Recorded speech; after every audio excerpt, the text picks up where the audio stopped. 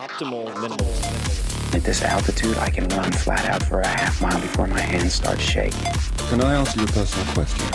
Now would seem an appropriate time. What if I did the opposite? I'm a cybernetic organism, living tissue over a metal endoskeleton.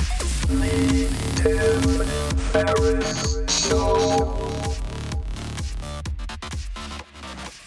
This episode is brought to you by Athletic Greens. I get asked all the time what I would take if I could only take one supplement. The answer is invariably Athletic Greens. I view it as all-in-one nutritional insurance. I recommended it, in fact, in the 4-Hour Body. This is more than 10 years ago, and I did not get paid to do so.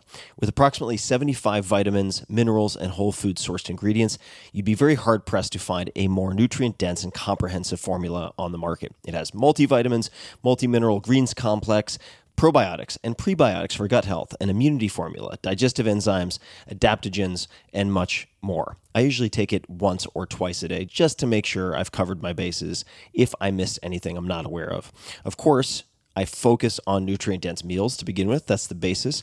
But Athletic Greens makes it easy to get a lot of nutrition when whole foods aren't readily available. From travel packets, I always have them in my bag when I'm zipping around. Right now, Athletic Greens is giving my audience a special offer on top of their all-in-one formula, which is a free vitamin D supplement and 5 free travel packs with your first subscription purchase. Many of us are deficient in vitamin D. I've found that true for myself, which is usually produced in our bodies from sun exposure. So, adding a vitamin D supplement to your daily routine is a great option for additional immune support. Support your immunity, gut health, and energy by visiting athleticgreens.com/TFS. You'll receive up to a year's supply of vitamin D and 5 free travel packs with your subscription. Again, that's athleticgreens.com/TFS, as in Tim Ferriss Show. athleticgreens.com/TFS. That's not just the sound of that first sip of Morning Joe. It's the sound of someone shopping for a car on Carvana from the comfort of home. That's a good blend. It's time to take it easy, like answering some easy questions to get pre-qualified for a car in minutes. Talk about starting the morning right. Just like customizing your terms so your car fits your budget. Visit Carvana.com or download the app to experience car shopping the way it should be. Convenient, comfortable. Tim. Hello, ladies and germs. This is Tim Ferriss, and welcome to another episode of The Tim Ferriss Show, where each episode I deconstruct a world-class performer to tease out the rituals, routines, habits, purchasing decisions, etc. that you can emulate, test in your own life, whether they are from athletics, entertainment, business, military, or otherwise. This episode is a round 2 with Dom D'Agostino. Dom, that is Dr. Dominic D'Agostino, is an assistant professor in the Department of Molecular Pharmacology and Physiology at the University of South Florida Morsani College of Medicine, and that is a mouthful, and a senior research scientist at the Institute for Human and Machine Cognition, IHMC. He has also deadlifted 500 pounds for 10 reps after a 7-day fast, and I consider him a friend. I call him, he's on speed dial for me with many of my metabolic and nutritional questions. And many of you, after the last, I think it was 2 to 2.5 hour conversation with Dom, and if you haven't heard that, you can go to 4hourworkweek.com/Dom, D-O-M, and it will take you to that URL. After that episode, he and I were just deluged with enthusiastic follow-up questions about ketosis, ketones, cancer, etc. The following is Dom answering your most popular questions with a particular focus on ketones, ketosis, ketogenic diet, etc. And for that reason, you could consider it the sort of ketosis masterclass, especially if you combine both episodes. But this one stands alone if you want to listen to it. There are a couple of things that are not mentioned at length necessarily or in detail. For instance, the types of canned sardines and oysters that he eats, King Oscar and Wild Planet Foods. This is from the first episode in the show notes, is where you can find the sardines. It's also why Whole Foods around the country sold out of Wild Planet Foods sardines is this episode. And then the canned oysters would be Crown Prince Natural Oysters. But you can find all of that in the show notes at 4hourworkweek.com/Dom for the first episode. And we cover a lot. And what I would suggest is Dom did this on the road. It takes a few minutes for him to get warmed up. Be patient. listen to it. And if you want to skip around, I mean, there are a few things, for instance, around, I believe, 8 minutes, 55 seconds. Let's just call it 9 minutes after this intro ends. Can you gain muscle on the ketogenic diet? And related questions around 52 and 20 seconds after this intro. How does he handle travel? What does he pack? And if you're really considering exploring ketosis or just consuming exogenous ketones like the Ketocana and KetoForce that I've discussed with Dom and also with Patrick Arnold, very famous biochemist for performance-enhancing compounds, shall we say, then this is also relevant because there is data to suggest that you can slow, for instance, tumor growth by consuming these synthetic exogenous ketones, even if you're still consuming glucose or producing glucose, which is very, very exciting for all sorts of reasons. In any case, this is going to be dense. It's going to be worth it, and just be patient. And I think that if you have an interest in these types of metabolic therapies, whether it is for performance enhancement and let's say endurance, or for anti-cancer purposes or otherwise, you will find a gem within this conversation, which is more of a monologue, I suppose. So please enjoy this conversation with Dom D'Agostino. If you want to say hello to him, you can certainly do so on Twitter. It's imagine at Dominic, D-O-M-I-N-I-C, D'Agostino, D-A-G-O-S-T-I, and then the number 2. I guess it was Dominic D'Agostino's taken. So at Dominic D'Agosti 2 is his Twitter, and that will also be in the show notes. You can find all show notes at 4hourworkweek.com/podcast. And what a fucking long intro. I'm sorry, folks. Enjoy. First question, this will be under the ketogenic diet category. Under that category is also some questions on fasting, I think.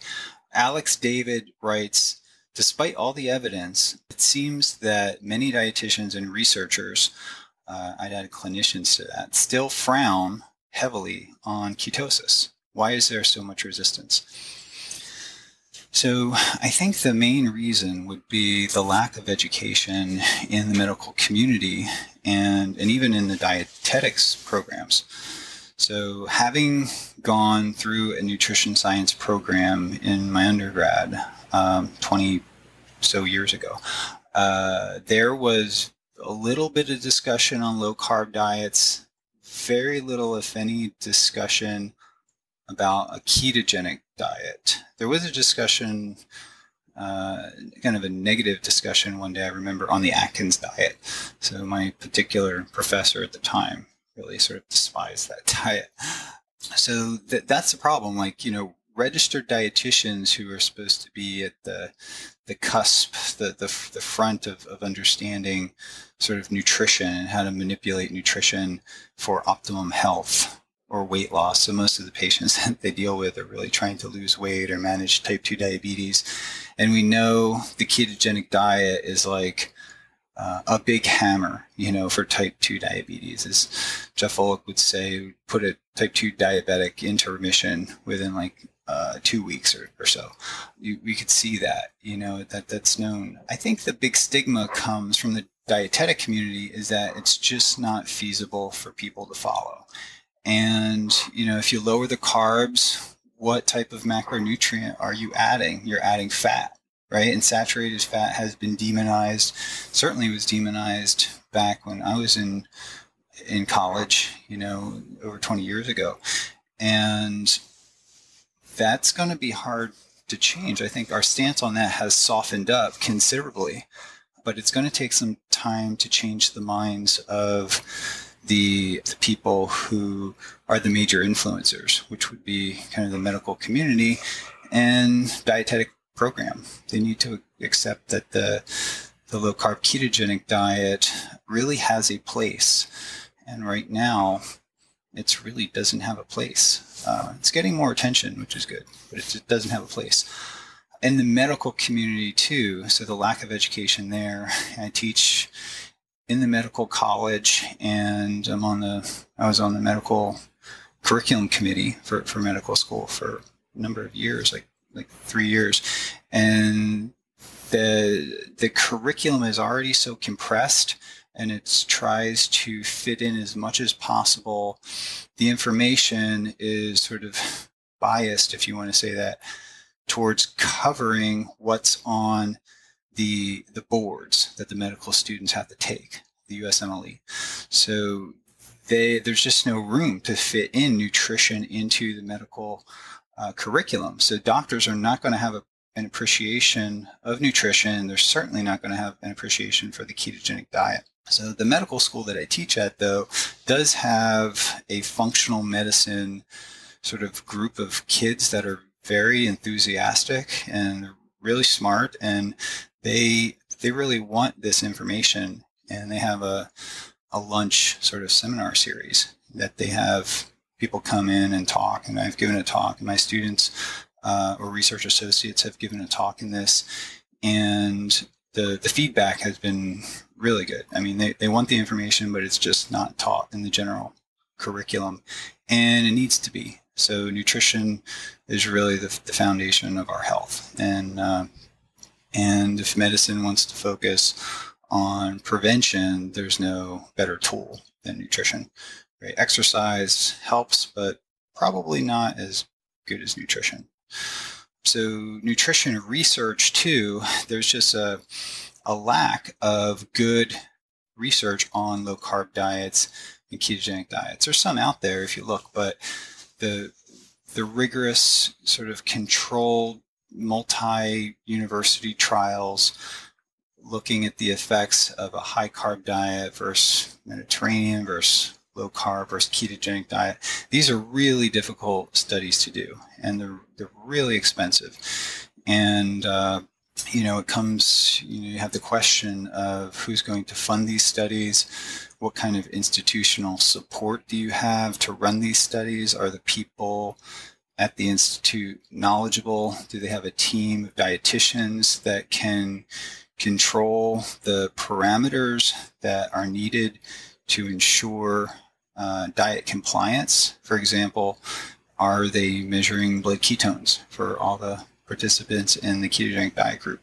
So that rarely happens, and that's the kind of oversight that needs to happen to be able to do this kind of research. And the research is really going to be important because that's what the medical community who are not taught nutrition, that's what they're going to look at. They're going to want evidence. So if they say, if you tell them that this is a powerful metabolic therapy and it's even the standard of care for drug-resistant or drug-refractory epilepsy, it works remarkably well for that application, and I think it can work equally well for a number of other applications, they're going to want the research to support that.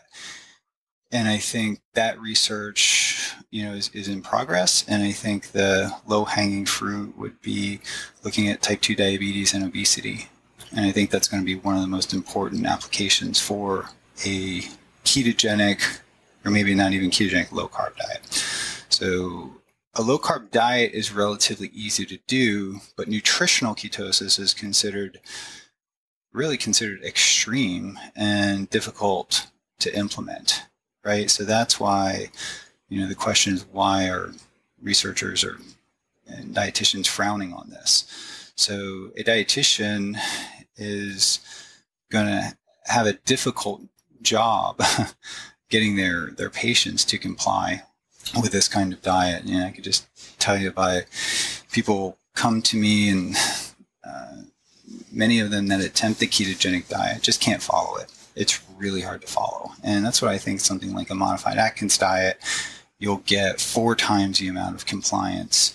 If you can get maybe 10% of people that can follow a ketogenic diet, I would say if you screen them properly, you could get at least 40% of the people to adhere to a modified ketogenic diet, defined as sort of following in a way that they consistently have an elevation of blood ketones day in and day out.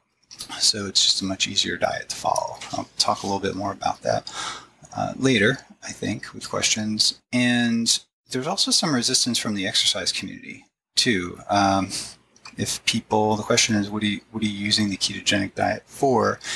And there's, at least on social media, there's a lot of talk and discussion and debate about the ketogenic diet for endurance athletes long distance runners. And I think it definitely has an application there.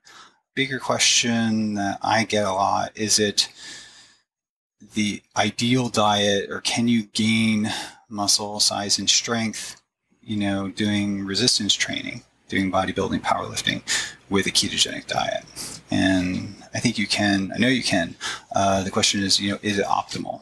Probably not for everybody, but I think it is I think it can be for a subpopulation of people. And I think, as we age, our carbohydrate tolerance decreases with age. So the over 40 crowd, and I would fit into that, responds remarkably well to a ketogenic diet, I think, in the context of resistance training or a low carb diet.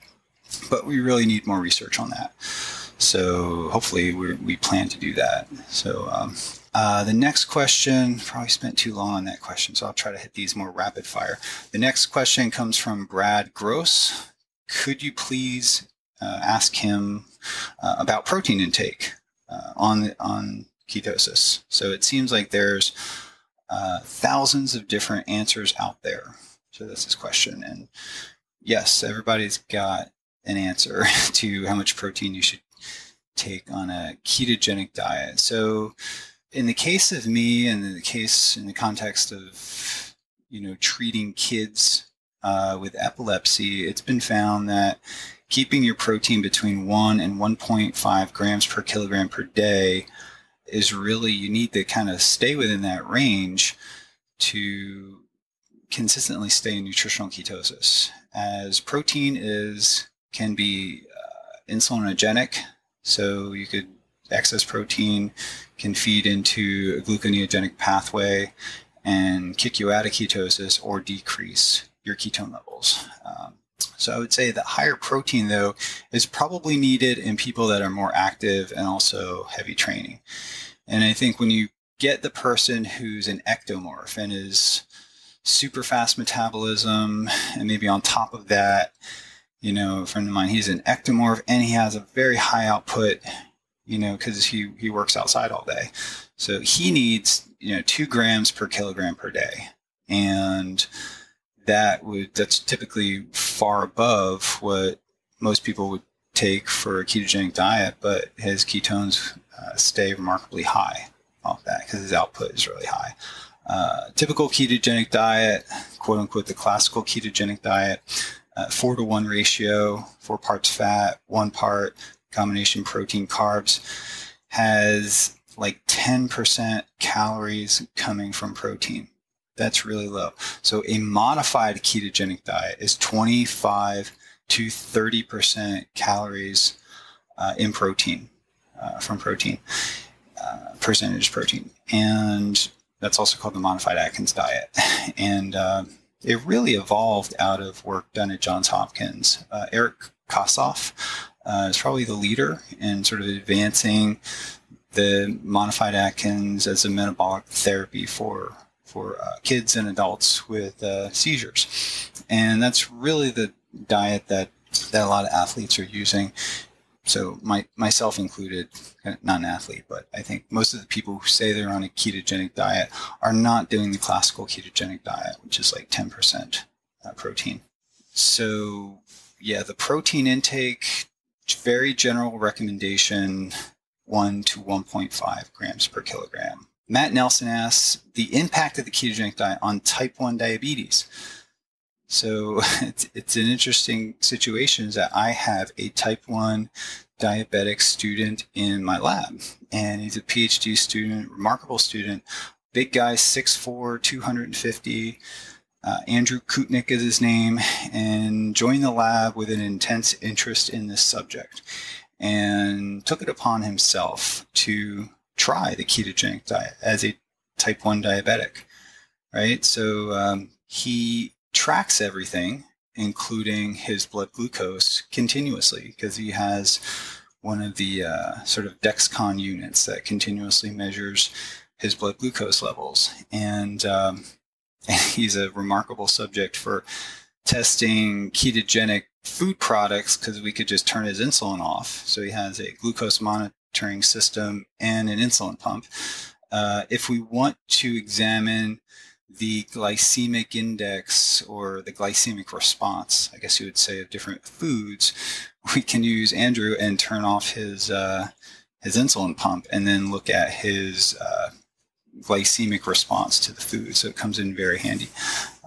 So Andrew is a great sport, and he decided to try the ketogenic diet and has written up some notes here of things just sort of describing his response to the diet. And Andrew kind of is very kind of perceptive about many different things, including his insulin sensitivity. So he has a really good handle on how changes in his body composition, his exercise, so when he does kind of brutal exercises, training in the gym, the frequency, the consistency, how that affects his blood glucose, the type of insulin that he uses, and how that influences his caffeine use, his fiber, the composition of his meal, the types of foods,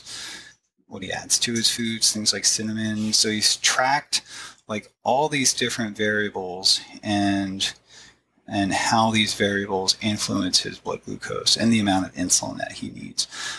When he got around to the ketogenic diet, he realized there was some really big perks to being a type 1 diabetic and being on a ketogenic diet. And the biggest would be the lack of blood glucose fluctuations. So tremendous difference between in glucose fluctuations on a high carb diet versus a ketogenic diet. The daily fluctuations were remarkably tighter. And he's been conversing with other type 2 diabetics who have switched from the diet that they have been prescribed and the ketogenic diet. And I mean, it's amazing the control of blood glucose that you have when you're on a ketogenic diet. And not only is his blood glucose remarkably kind of controlled when he switched to a ketogenic diet, but he was able to reduce his insulin levels to about 1/3 of the amount of insulin that he was using before. So whenever you can reduce the amount of insulin, or a type 1 diabetic can do that, that's a good thing. So doctors need to acknowledge that. So he had a similar reduction in 24-hour insulin levels, in his notes here, he noted that there was a similar reduction in 24-hour insulin levels reported in individuals who were underweight, who underwent a ketogenic diet but maintained body weight. So he lists a number of different publications to support sort of the same observation that he saw when he switched from a high carb diet to a ketogenic diet for managing his type 1 diabetes. His insulin sensitivity increased tremendously. So, and this has major implications, potential protection against hypoglycemia, right? In my talks, I always talk about the work of George Cahill from Harvard in 1967, in the mid-60s. In 1967, he published an observation of fasted subjects who, when adapted to a state of starvation ketosis, were remarkably resilient against insulin-induced hypoglycemia. So they suppressed their blood glucose levels with IV infused insulin down to something between 1 to 2 millimolar. And that would be kind of universally, if not fatal, would put someone into a coma or a seizure. So, and we know that having blood ketones elevated make you remarkably protected against hypoglycemia. So that has real practical consequences from a safety standpoint. If you're driving, you know how many accidents are caused by or result from hypoglycemia. in people who are diabetic. So that much of that could probably be mitigated if they were on a ketogenic diet. So these benefits, and he described many benefits, in our daily talks in the lab, and these benefits essentially eliminate the potential downside of type 1 diabetes in the short term and the long term, right? So short term, you're talking, acute hypoglycemia, mitigating that is really important, but also the long term. So if you're on a high carbohydrate diet and you have huge postprandial excursions in your blood glucose, and you do that repeatedly, that's gonna cause a lot of harm, in the long term. And that can be completely eliminated or significantly attenuated in type 1 diabetics using a low carb approach or a ketogenic diet approach. So I know it's a controversial subject, and I don't want to kind of base my comments or suggestions off the people that communicate to me and seeing firsthand what it did to Andrew, who not only has much better control over his type 1 diabetes, but has incredible amount of muscle and strength and continues to surpass a lot of his lifts in the gym while following a ketogenic diet or a low carb approach. So he more or less transitions from a ketogenic diet to low carb and kind of bounces back and forth. Doesn't stay ketogenic all the time now, but he's told me that he feels best while he's on a ketogenic diet and certainly uses much less insulin. So there's some resources out there to point people to, because I do get about at least 1 or 2 questions a week on this. I would point people to the Ketogenic Diet for Type 1 Diabetes ebook, and that's on ketogenicdietresource.com.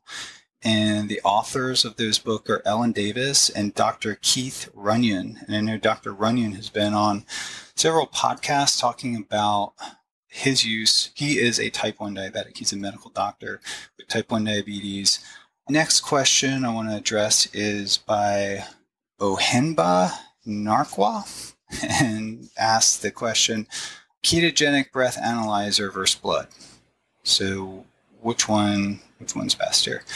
So the blood glucose / ketone meter by Abbott Labs, the Precision Extra. And one that I use personally is the Freestyle Neo, I think it's called, is really the gold standard. If you're getting into this and if you're not on a tight budget, I would recommend measuring every day if you're really serious, and to do it the same time of day every day. And I think that's really important.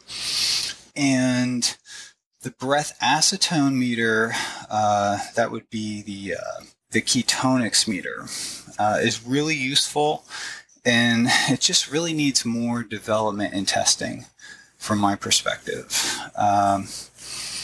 So we know from at least 1, maybe 2 studies, breath acetone levels correlate with seizure control. So I think if you have kids that are managing a disorder and they don't want to be their fingers, to prefer not to be pricked, I think these breath acetone meters are great for kids. And I've talked to, parents and kids that enjoy doing them. Kids, you blow in and you have like these pretty colors. You get the blue and with low ketones, or green, and then orange and yellow, I think, and red. So they're very convenient for giving you a range of breath acetone that can correlate with seizure control. So I think more work needs to be sort of done with them. They're non-invasive, and I think what I'm interested in is actually using these devices to look at other volatile organic compounds that may be important health biomarkers. For example, it gives you information on oxidative stress. So you have things like isoprostanes, things that could detect, from what I'm interested in, is like oxygen toxicity. Pulmonary oxygen toxicity will kind of be characterized by blowing off certain volatile organic compounds. And I think our gut microbiome too will influence the volatile organic compounds that are coming out of our mouth. And I think these things can be picked up. And once we understand them, we can develop devices to measure these things in our breath. And I think no one has done it yet, but I don't know why it's not possible, but saliva ketone measurements, I think that might be, something to look into. So if anyone out there is listening, so maybe a saliva ketone measurement system could be useful. The next question is Jeff Henderson, and he writes, I'd be really curious about how ketosis affects performance at altitude.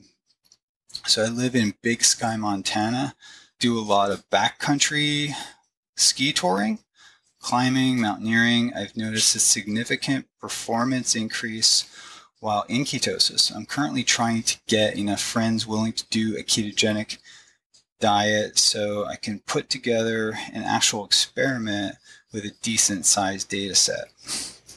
So I don't know what he'd measure if he did that. Would love to hear Dom's thoughts on this. Okay. So there's an increase in brain blood flow when you are in a state of nutritional ketosis. So that may reverse some of the things that we know happen as a response to altitude. There's some individuals can have hypocapnic cerebral vasoconstriction. So that could maybe be reversed or mitigated in part with nutritional ketosis. There's also things like at altitude, you can have an increased intracranial pressure. And the diet actually has a well-described diuretic effect. It's fairly mild, but it can maybe reduce some of that intracranial pressure that people at really high altitudes can experience. So we know too that the energy production, that our bodies in general probably can generate energy more efficiently with ketones than it can with other types of fuels, with glucose in particular. And that we can probably derive more energy per oxygen molecule. And I would probably direct you to some of the work that was done by Richard Veach's lab. And they did work with a working perfused heart preparation. And they looked at the delta G of ATP hydrolysis. And they looked at the hydraulic efficiency of the heart, which increased significantly when the preparation was perfused with ketones relative to glucose. Right. So there's also a book written by Andrew Murray and Hugh Montgomery.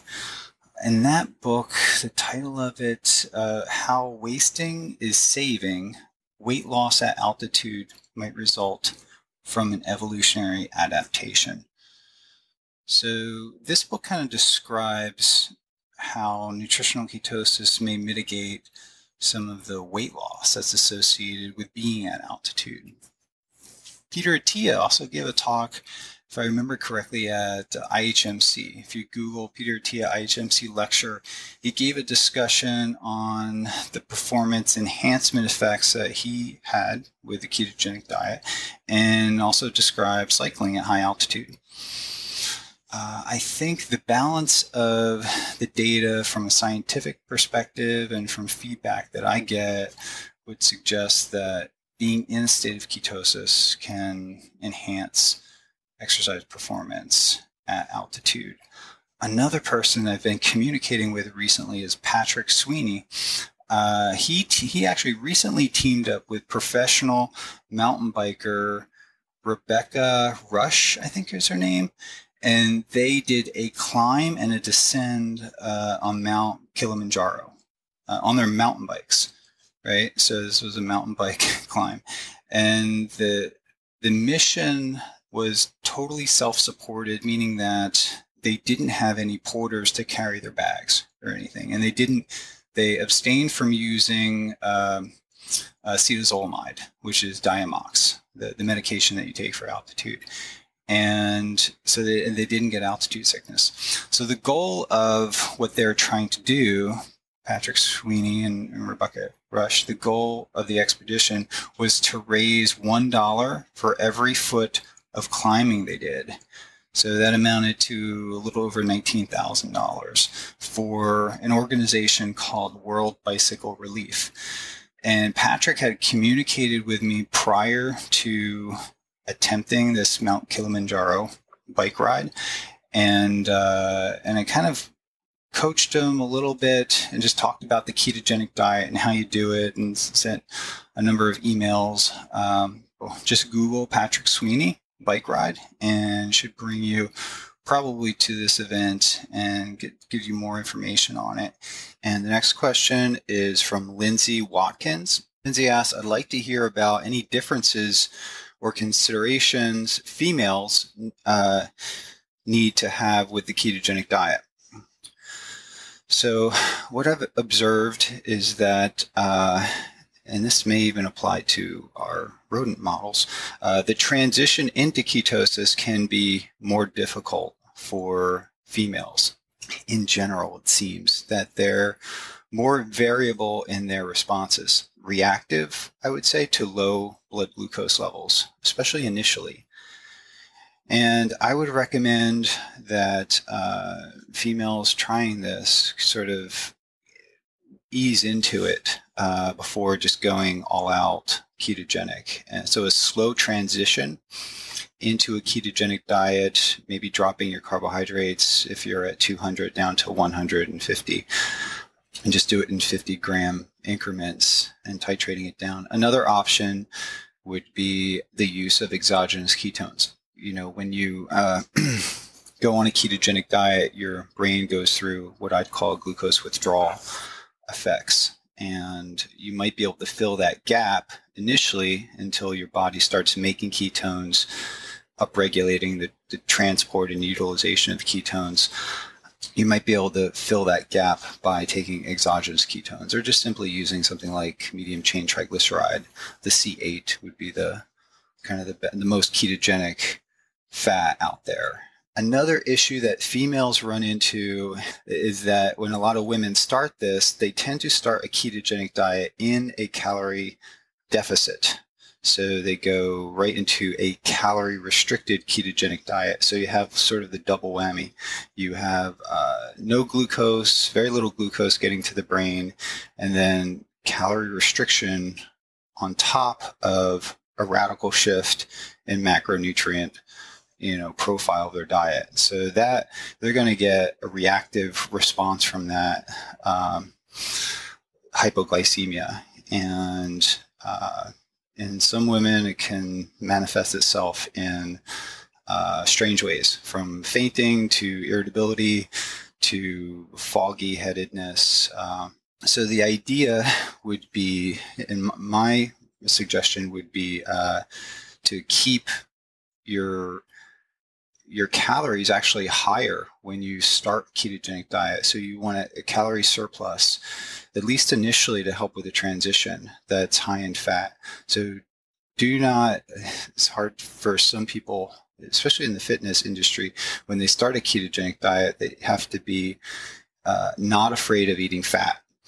So, 100 grams of fat per day is really not a lot of fat. So I'm getting upwards of about 200, 250, 300 even on some days. So for the average size female, you want to get, at least 100 grams of fat, upwards to, depending on your size and your output, maybe even up to 200 grams of fat.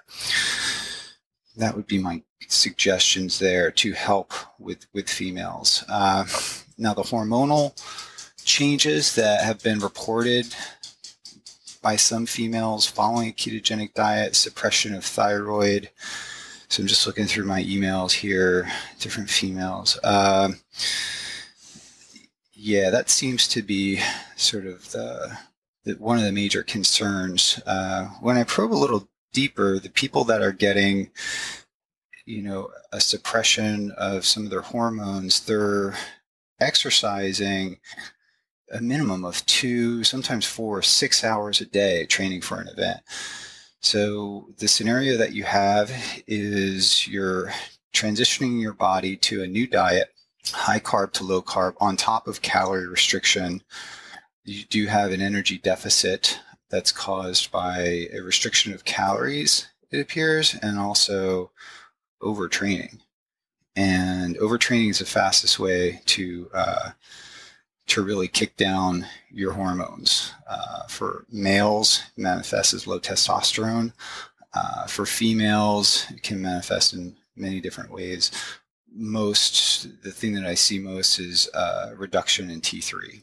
So the next question comes from Cami Orion, and she asks, can a female obtain a sub 10% body fat with a ketogenic diet?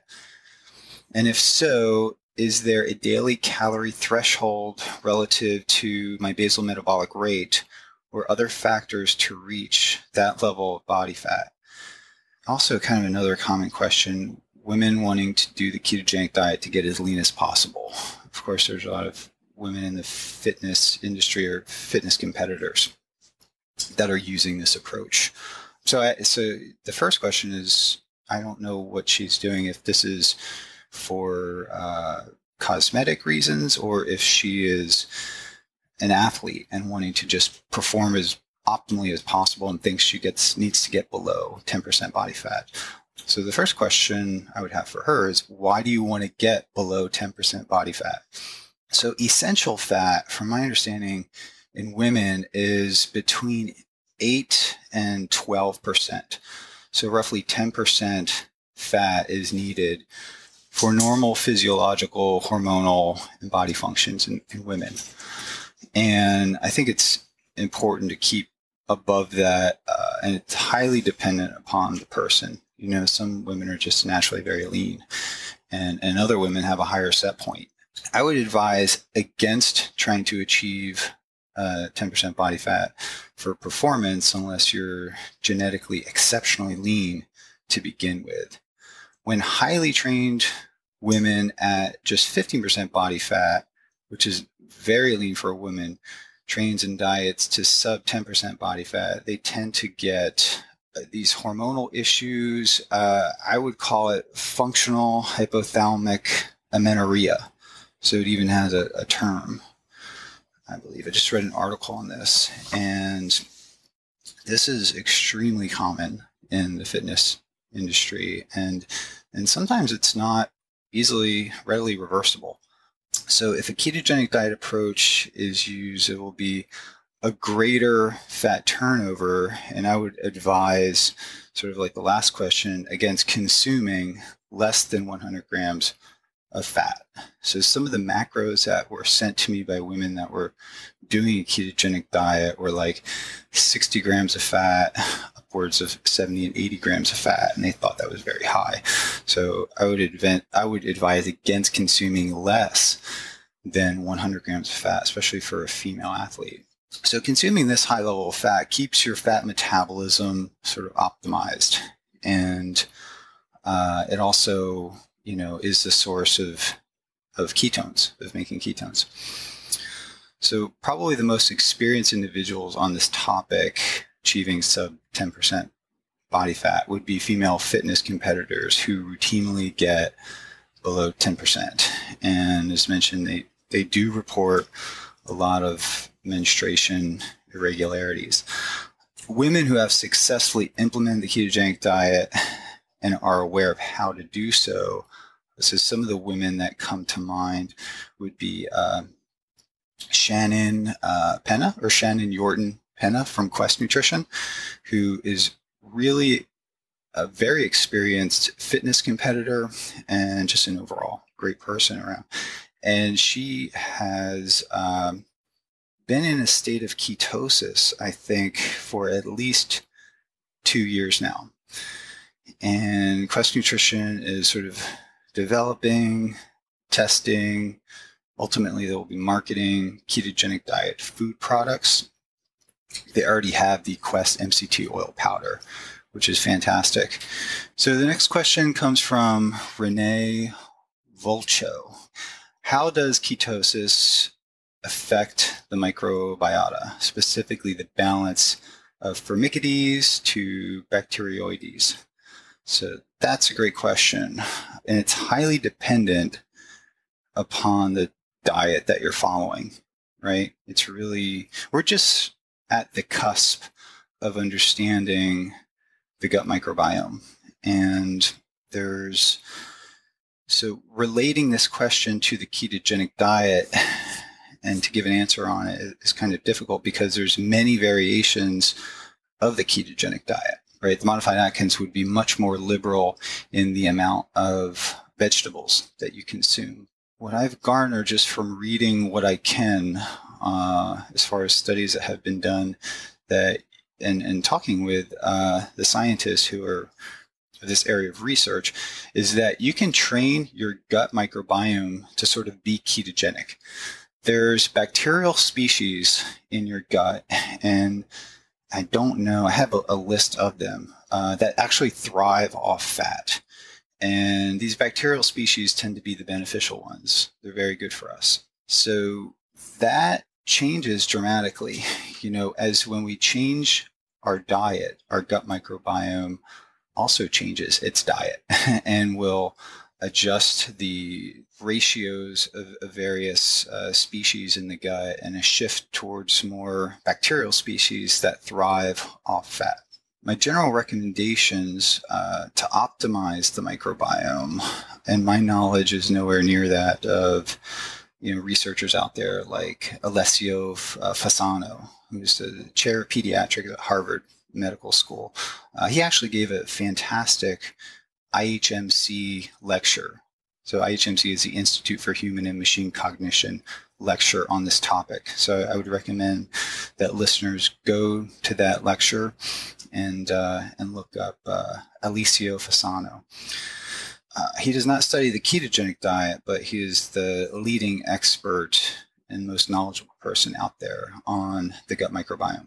So for those following a ketogenic diet, things that I think could optimize the microbiome would be sort of the obvious things we always talk about or hear about would be probiotics. So green vegetables, preferably in raw form, salads, things like asparagus, I'm trying to think, artichoke, cinnamon is kind of prebiotic, and probiotics. So Lactobacillus bifidus, there's a number of other bacteria out there that could be supplemented.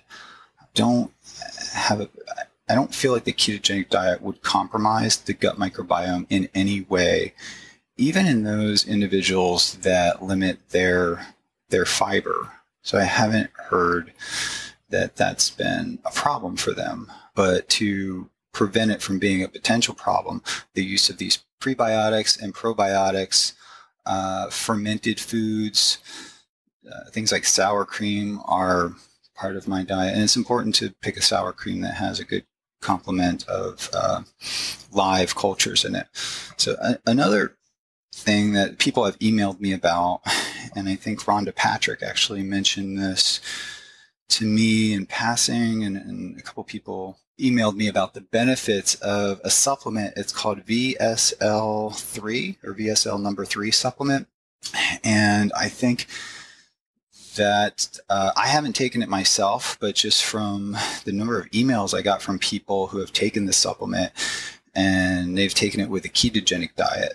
Not that they had problems before the ketogenic diet, but they felt that it was a good complement to the ketogenic diet. The VSL3 supplement is a probiotic supplement. It's used for people with Crohn's disease, colitis, IBS. If you've used an antibiotic, which I just did actually, I just finished a course of antibiotics. I got a strange bug bite in Southeast Asia that sort of got infected and almost looked like MRSA.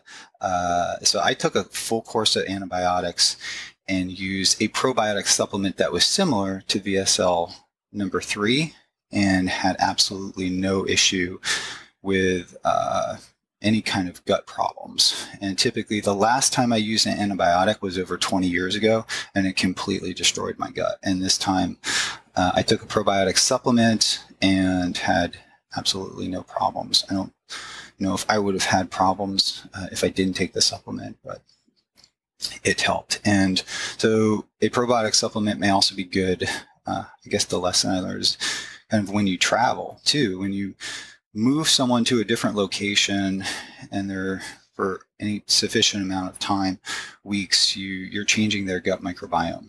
And I think that really needs to be studied. And I think in general, we need to understand if the ketogenic diet disrupts the microbiome. And we have to understand if things like travel can disrupt the microbiome. I imagine there's many things that are disruptors of the gut microbiome. And as we start to do research, I think these things will be more clear, and things that can optimize the microbiome. And I think probably more importantly, even for our servicemen, and I know the Department of Defense is interested in this, NASA is interested in this. Obviously, the space environment is probably not, or putting guys in, moving them continuously across the globe is probably not the best way to optimize the gut microbiome. But there's also questions like things like artificial sweeteners, if we're drinking chlorinated water, antibiotics in our food.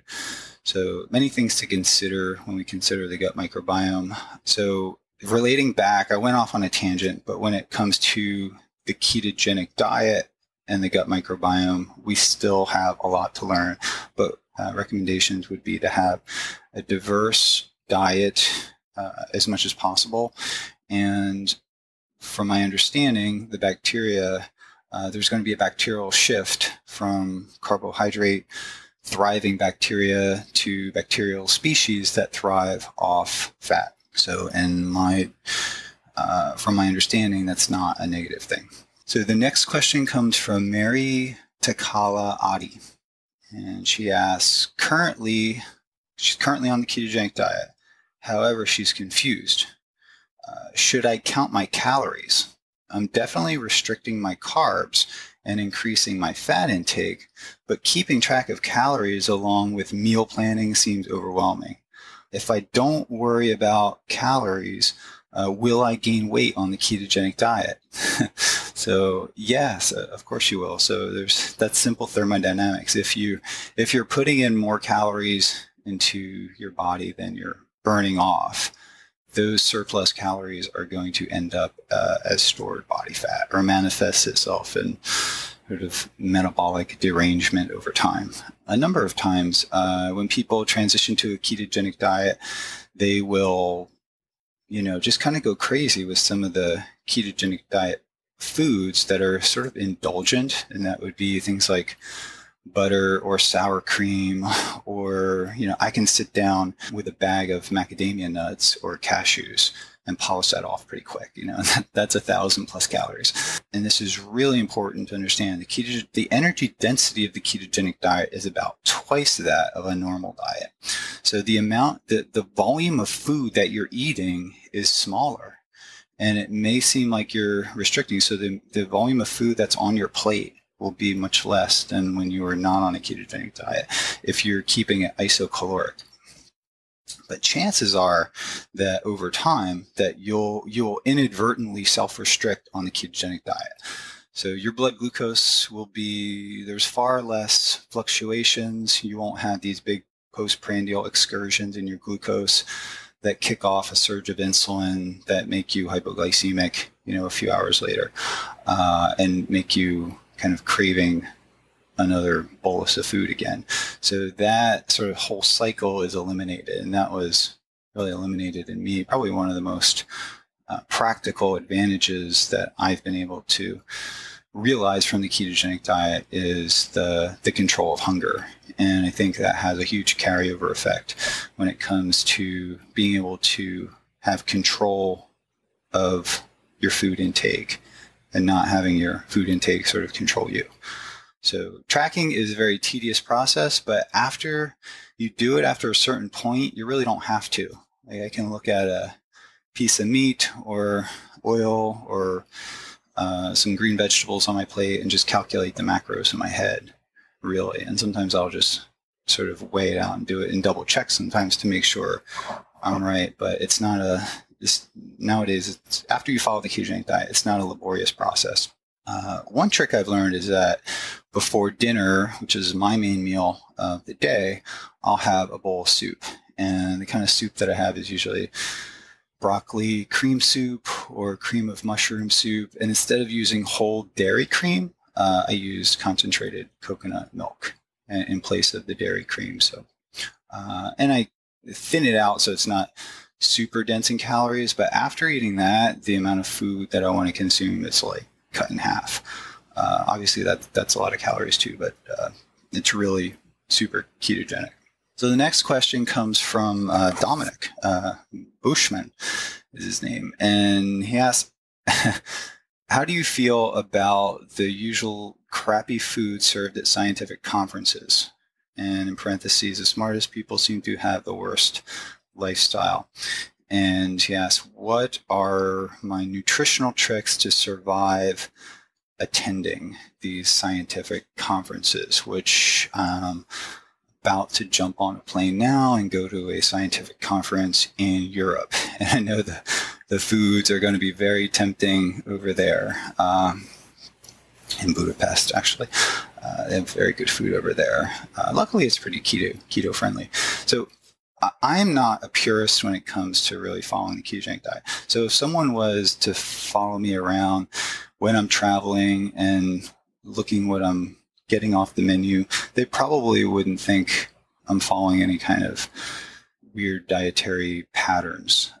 You can almost always get a salad, and you can almost always ask for extra butter, extra olive oil to put on the chicken, beef, or fish that I put on the salad. But generally, I limit dairy, protein when I'm home, but will indulge a little bit when I'm traveling. Of course, cheese is ketogenic. So my recommendations for what I do, as I've probably mentioned before, is that my bags are packed now, and I have a case of sardines and a case of oysters, and they are packed in extra virgin olive oil. And I also go to a store near me and I buy bulk macadamia nuts. And I think macadamia nuts agree with me more than almonds and other types of nuts. Many of the conferences that I attend, they actually do have an appreciation for nutrition, and they had fantastic array of food there. Other conferences, not so much. But I think, it's always people say, I can't follow the ketogenic diet because, I'm a business person, I'm traveling all the time. It's just not possible for me to follow this diet. So what should I do? I think it's actually easier. The ketogenic diet is far easier to follow if you are that kind of person who's on the move all the time. So the food that you're consuming is much more energy dense. It's less weight. It's less things that you have to carry in your bag. Sardines and oysters and macadamia nuts take up a very small amount of weight, relatively speaking, and they have a really high energy density. So I tend not to like to take a check bag when I travel to scientific conferences. I can bring just my carry-on and get, and I've calculated this, I can get about 10,000 calories, of food on my carry-on really easily, and have all my clothes for a week. So I probably couldn't do that if I wasn't on a ketogenic diet. So the next question comes from Willie Chertman. Do stimulants aid in ketosis? And are there any particular stimulants that are good? Yeah, I think caffeine has a ton of research behind it. The military is a big fan of caffeine, and the military has a really high bar in regards to their safety, in regards to their efficacy, and they're incorporated into different food products like the First Strike ration is something that they make up there in Natick Combat Feeding Center there, and it's basically just sugar and caffeine. So I think they need to change that. But caffeine has long been a staple in my diet in the form of coffee. Right now, sipping on my coffee with MCT, the caffeine's just starting to kick in. And I feel it. And I feel good on caffeine, and I don't feel any negative effects from it. Over 200 milligrams of caffeine in me raises my blood sugar. 100 milligrams seems to be the sweet spot. 200 milligrams of caffeine will cause an overactivation of the sympathetic nervous system, maybe produce some anxiety, and caffeine mobilizes free fatty acids from adipose, but it also kind of breaks down glycogen from the liver. If my glucose is sitting at 70, and I take 200 milligrams of caffeine, I'll see a bump up to 75, maybe even 80 with that amount of caffeine. But 100 milligrams seems to be a good sweet spot for me. There's caffeine as an appetite suppression. It has antioxidant effects in the form of coffee. And I have a couple papers on my desk. I started reading about the effects of coffee on liver function too, an improvement in liver function. So another stimulant that I like to talk about and that I used a lot when I was younger is ephedrine hydrochloride. I don't know if it's still available. We use it in the lab. We've did experiments on pseudoephedrine and CNS oxygen toxicity. Divers will pop lots of Sudafed before they go diving because they want their sinuses to be clear so they can equalize, right? If you can't equalize, if you reserve a whole day to go diving and you're stuffed up and you can't equalize, then you're out of luck. You can't dive. It's too painful and can be really dangerous. So ephedrine is actually pretty big in the diving community. I always took it before I went diving. We did a study showing that ephedrine can actually decrease latency to seizure at a particular level of hyperbaric oxygen that would simulate a Navy SEAL dive to say 132 feet of seawater. So you're getting an overstimulation of the brain with ephedrine. So I think with a high dose, so that's the thing. It's all relating to the dose. I think ephedrine is a great stimulant that could aid in ketosis, and it can help the release of fat from adipose and enhance beta oxidation of fat in the liver. Personally, I've seen that ephedrine can kick me into ketosis pretty fast, an ephedrine caffeine stack. It can kick on AFib in some people. So especially if the dose gets high, 50 milligrams or more per day. But 25 milligram dose of ephedrine or less per day can elevate your mood, can cause pretty significant, noticeable appetite suppression. And it's more of a psychological effect. When it comes to getting a physiological response, 50 milligrams to 100 milligrams a day of ephedrine to get a really measurable increase in fat oxidation rates. And that would give me side effects. So, and again, I'm not sure if ephedrine is still legal. So don't take this as a recommendation, but I think 25 milligrams of ephedrine can improve your adherence to a nutritional protocol just simply by suppressing your appetite and giving you more energy, which you're going to want to go work out. You're going to want to exercise longer. And I would strongly advise against the use of amphetamines. I don't see they're addictive, and generally people who take these things just have a bad outcome. They get addictive to it, if not physiologically, psychologically. Modafinil is something I've kind of been interested in testing, but I've never taken it. But I've talked to people who have taken it. I did get an email just yesterday, actually, from a woman who's been on modafinil for over 15 years continuously, and she was able to get off of it. Well, she had narcolepsy, I think, but she was able to get off of it when she got into a state of nutritional ketosis, and wrote me a kind of a really nice email, a long email, just saying that this basically the ketogenic diet kind of saved her from this continuous abuse. She thought, her use of modafinil was sort of more or less like an abuse of it for many years. So it's approved for military use and before a mission. So in a state where sleep deprivation is unavoidable and you need to maintain cognitive resilience, the use of modafinil can be a good idea. Tim actually asked me to address this question. Can a vegetarian or a vegan follow a ketogenic diet? You can look up Beth Zupek-Kania is the lead dietitian for the Charlie Foundation. And it may not be posted on the website, but I know she works directly with patients and customizes a vegetarian or even vegan ketogenic diet, many of her patients, and uses, to achieve ketosis, she uses higher amounts of MCT oil. So there's a couple websites too that I noticed, did a quick search online.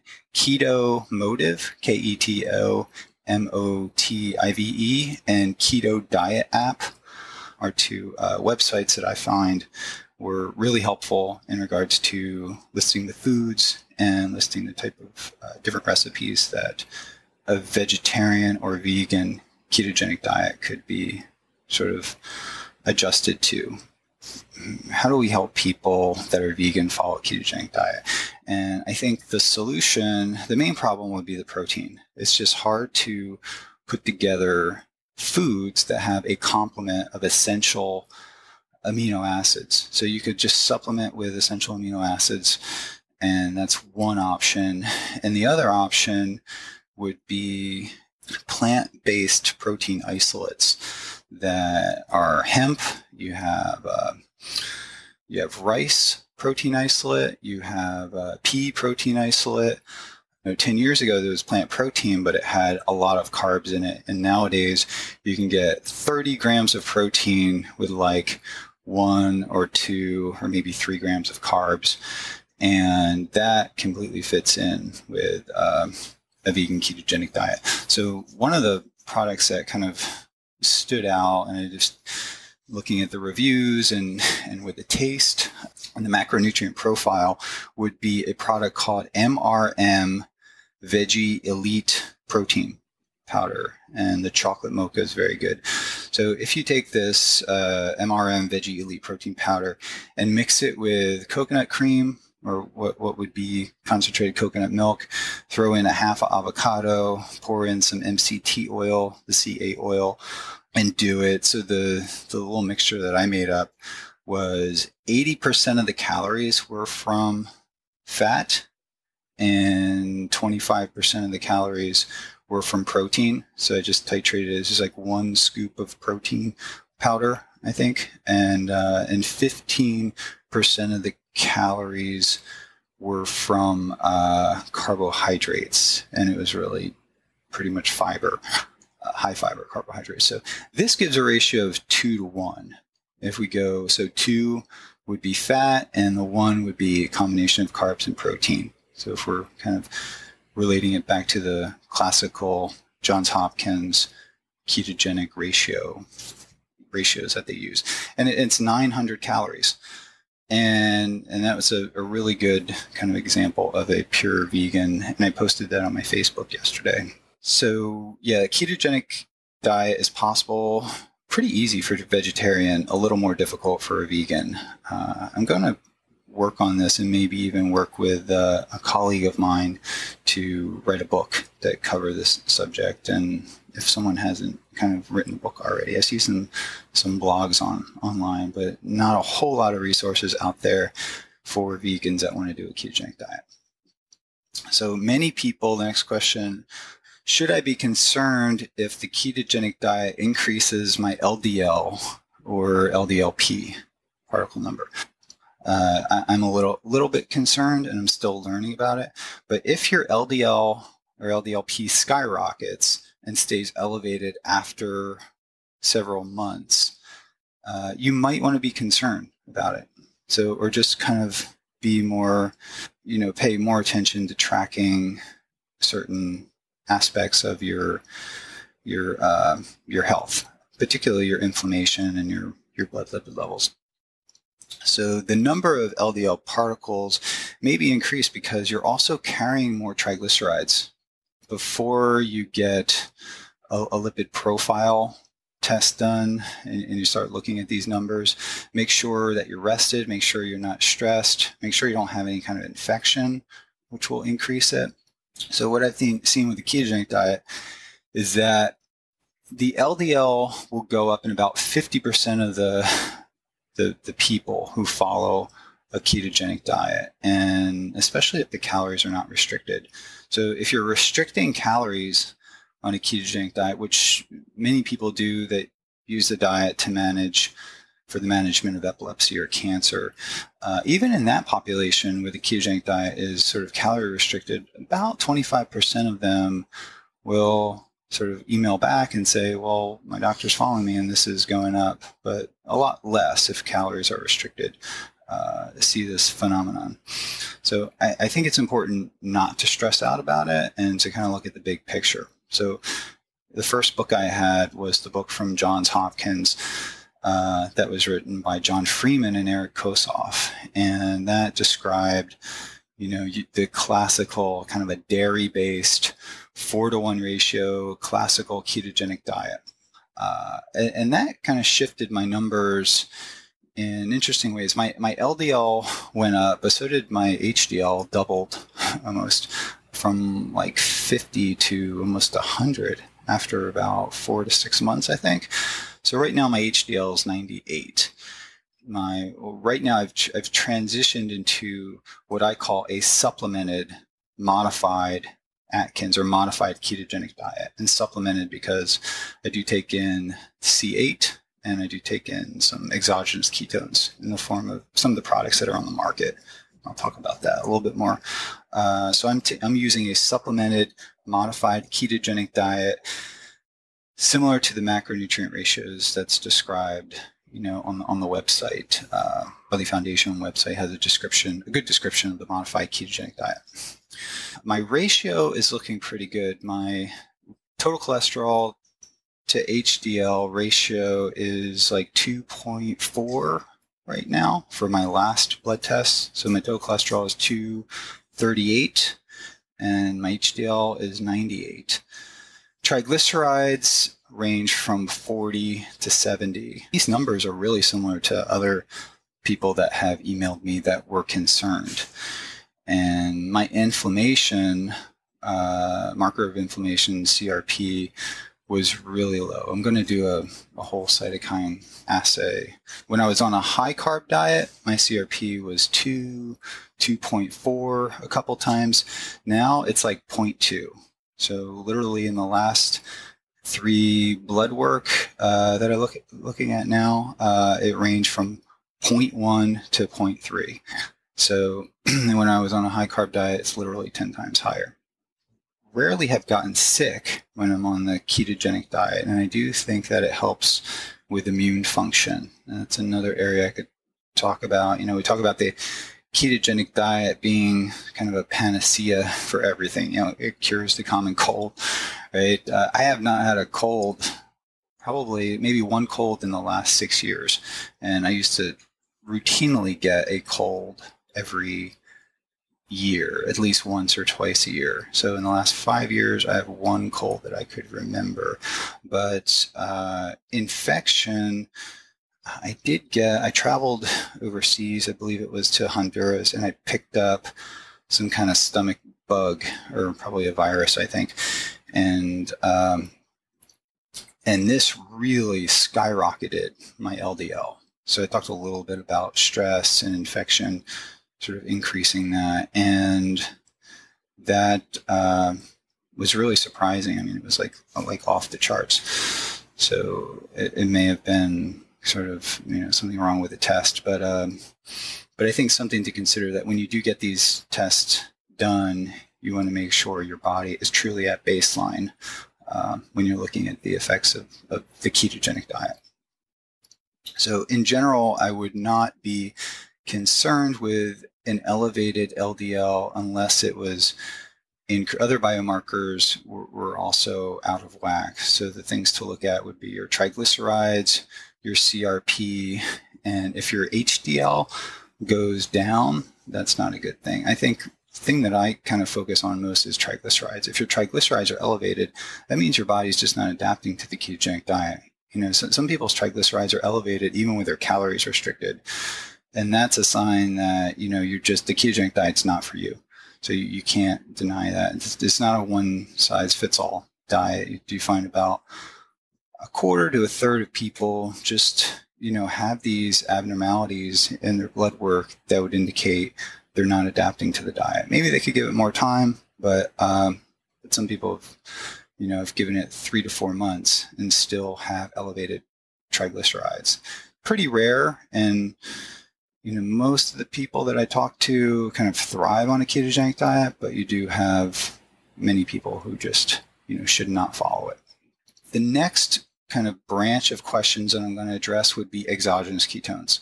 This is a question that popped up recently, and it comes from Carson Rowe. Dozens of people have asked me this question, so I want to address it right up front. So, is it dangerous to use ketone salts, which are racemic? So there's the ketone salts that are on the market now, from my understanding, have a D and an L configuration. Dr. Richard Veach, who's a ketone expert on Bulletproof Podcast, and Dr. Veach said that he would avoid ketone salts at all costs. Something about real versus mimicked molecules, etc. As Dom and others, like Patrick Arnold, have said these are good and fine, what gives? What's going on? So Dr. Veach's, I admire, before I begin, I'd just like to say Dr. Veach was kind of a mentor to me getting into this area. I think it was back in 2008. I didn't even know that, 2008 and 2009, I didn't know that exogenous ketones existed until I found some of his patents, and patents that even predated his were from Dr. Henri Brunengraber at Case Western. I think the first was like a Canadian patent in the early 90s on a ketone ester. So Dr. Veach has been sort of a mentor to me in this process and helping me understand sort of the benefits of exogenous ketones. So his comments on Dave Asprey's podcast and more recently Ben Greenfield podcast have created a lot of confusion because his comments were not scientific fact, they were his opinion. And that's really important to keep in mind. Also keep in mind that Dr. Veach has a lot of intellectual property sort of tied up in the R enantiomer of the ketone ester. So more specifically, the R1,3-butanediol, R-beta-hydroxybutyrate monoester would be like the main, sort of like the single ester that he's focused on. So the appearance of these ketone salts, and the salt, the beta-hydroxybutyrate, is not completely tied up with sodium. So it's actually balanced across 4 different monovalent and divalent cations, right? You have sodium, potassium, calcium, and magnesium that many of these products are using, like the Kegenix product. I think the Prove It product, I'm not exactly sure what the blend is, but Dr. Veach is kind of critical about the sodium content and about the what he called the non-natural isomer that was found in there. I know Dr. Veach is working very hard to commercialize. He's been working hard for a decade or more to commercialize the monoester of the R-beta-hydroxybutyrate. So Henri Brunengraber, who is Veach's colleague, they've actually published together, demonstrated the metabolism of racemic ketones in a number of elegant studies. He actually used, these were tracer-based studies where sort of labeled the carbons of the ketones and could see where they go. And it was clear from the science that the S enantiomer just simply gets broken down to acetyl-CoA and can even interconvert back to, by sort of further elevating levels of acetyl-CoA, that can actually kind of feed back into the biosynthesis of the R-beta-hydroxybutyrate. And there's a couple of nice papers that kind of show that. The first one, the one that I'm thinking about, looked at the R and the S 1,3-butanediol metabolism in the liver of rats. There's no data to support Dr. Veach's claim that the ketone salts that are on the market are dangerous or ineffective. And that would include Keto Sports Ketocana, Prove Its product, Keto OS. You have the Ketogenics product is also using the racemic salt. Forever Green has a product, Ketonics or Ketopia. So many emails, dozens, if not hundreds of emails I've gotten from this of people that were concerned. And it's kind of easy. Dr. Veach is a very esteemed kind of researcher, and I think he firmly believes that the R enantiomer is sort of the way to go when it comes to exogenous ketones. And I did too. I think our lab, actually the first ketone ester that we tested for CNS oxygen toxicity was the 1,3-butanediol beta-hydroxybutyrate monoester in the R enantiomer, and it didn't prevent oxygen toxicity seizures. So it elevated pretty much exclusively beta-hydroxybutyrate. And I was going to give up on the project. And then, I discovered an earlier patent by Henri Brunengraber that had a 1,3-butanediol combined with acetoacetate. And that, to me, it made perfect sense, right? Because when you consume it, it hydrolyzes in your gut, so you release the acetoacetate, and that's one of the ketones that the body uses. And then the 1,3-butanediol goes to the liver and gets broken down completely to beta-hydroxybutyrate. And the pharmacokinetics are beautiful. You get a kind of a 1-to-1 ratio of beta-hydroxybutyrate and acetoacetate in the liver. And it was in that particular ketone ester gave remarkable neuroprotection against CNS oxygen toxicity. So that was like the second ketone ester that we tested. Patrick Arnold helped me synthesize it once we got the synthesis formula, and Henri Brunengraber was very kind to just give it to me and tell us how to do it. So, and that was racemic. So that was racemic 1,3-butanediol, which breaks down to the two enantiomers of beta-hydroxybutyrate. So it was remarkably effective in our hands. So I knew that there was more to the story than this. I've also, served with Dr. Veach on various workshops, and can say that he's very opinionated when it comes to the ketogenic diet. And he thinks the diet is sort of a horrible diet, and the high fat is very dangerous. And we know that's not the case, and there's not a whole lot of science to back up his claims. I think there's one paper in Kids in Johns Hopkins that followed the 4-to-1 sort of classical ketogenic diet. And I think many of the kids were put on a product called KetoCal, which is like hydrogenated vegetable oils and things like that. And they had an elevated triglycerides. Not very surprising, right? So I think when we talk about the ketogenic diet, it's really important to acknowledge, and most people don't acknowledge this in the medical community, that the diet, there's many, many versions of the diet. And we have very little research. We still need to determine the optimal ketogenic diet in regards to the fatty acid profile. So we know we need a much greater omega-3 to omega-6 ratio is going to be really important. The level of monounsaturated fats versus saturated.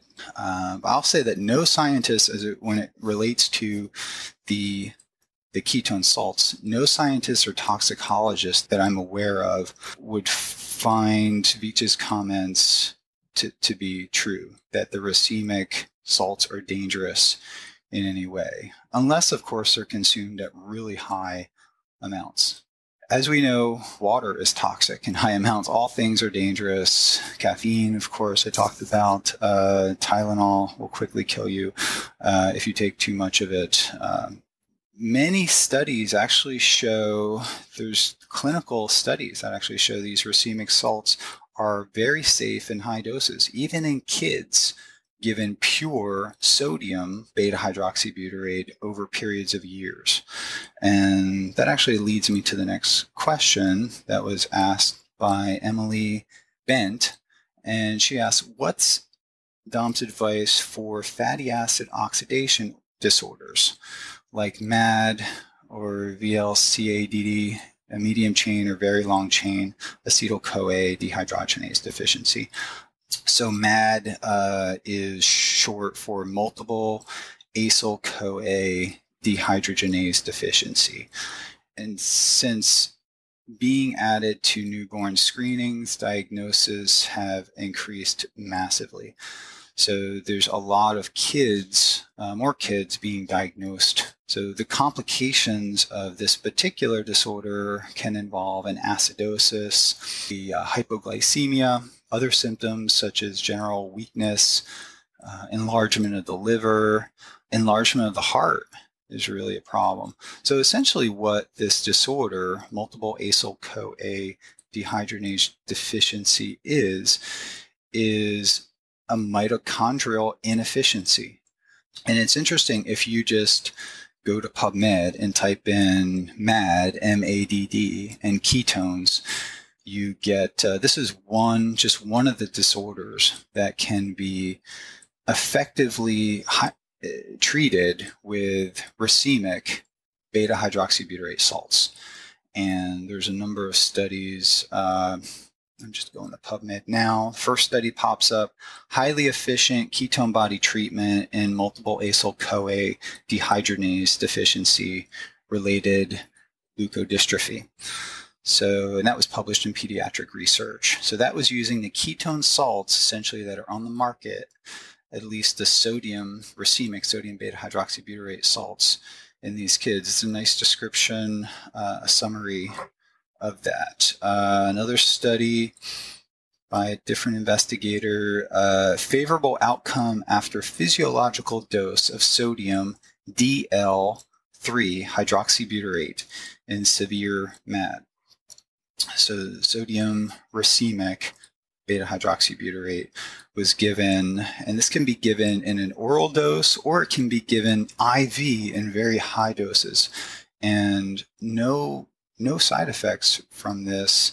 The dose that you need to get a measurable boost in blood ketones is not giving you a dangerous dose of sodium. So that needs to be acknowledged, and I think that was touched upon in Dr. Veach's sort of talk, is that there's no way, I think, quote unquote, he said there's no way that these ketone salts could even increase ketones even 0.1 or 0.2 millimolar, but that's not the case. We know that we can get levels into the 1 to 2 millimolar range if you take enough. And I think as the technology sort of evolves and we're creating various types of beta-hydroxybutyrate salts from monovalent and divalent cations, in addition to alkaline amino acids, will combine nicely with beta-hydroxybutyrate.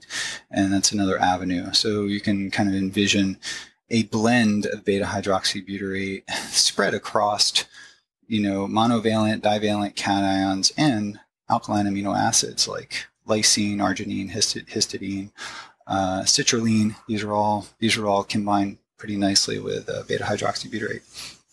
So another study actually comes from the Lancet, shows DL3 hydroxybutyrate, so racemic beta-hydroxybutyrate treatment as a sodium salt, treatment of multiple acyl-CoA dehydrogenase deficiency.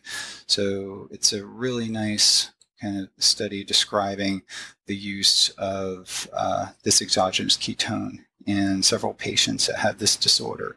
And it was really highly effective in treating that. So in short, ketone salts, the racemic beta-hydroxybutyrate salts, are not dangerous, and they're definitely not ineffective. More research needs to be done on all forms of exogenous ketone salts and also exogenous ketone esters.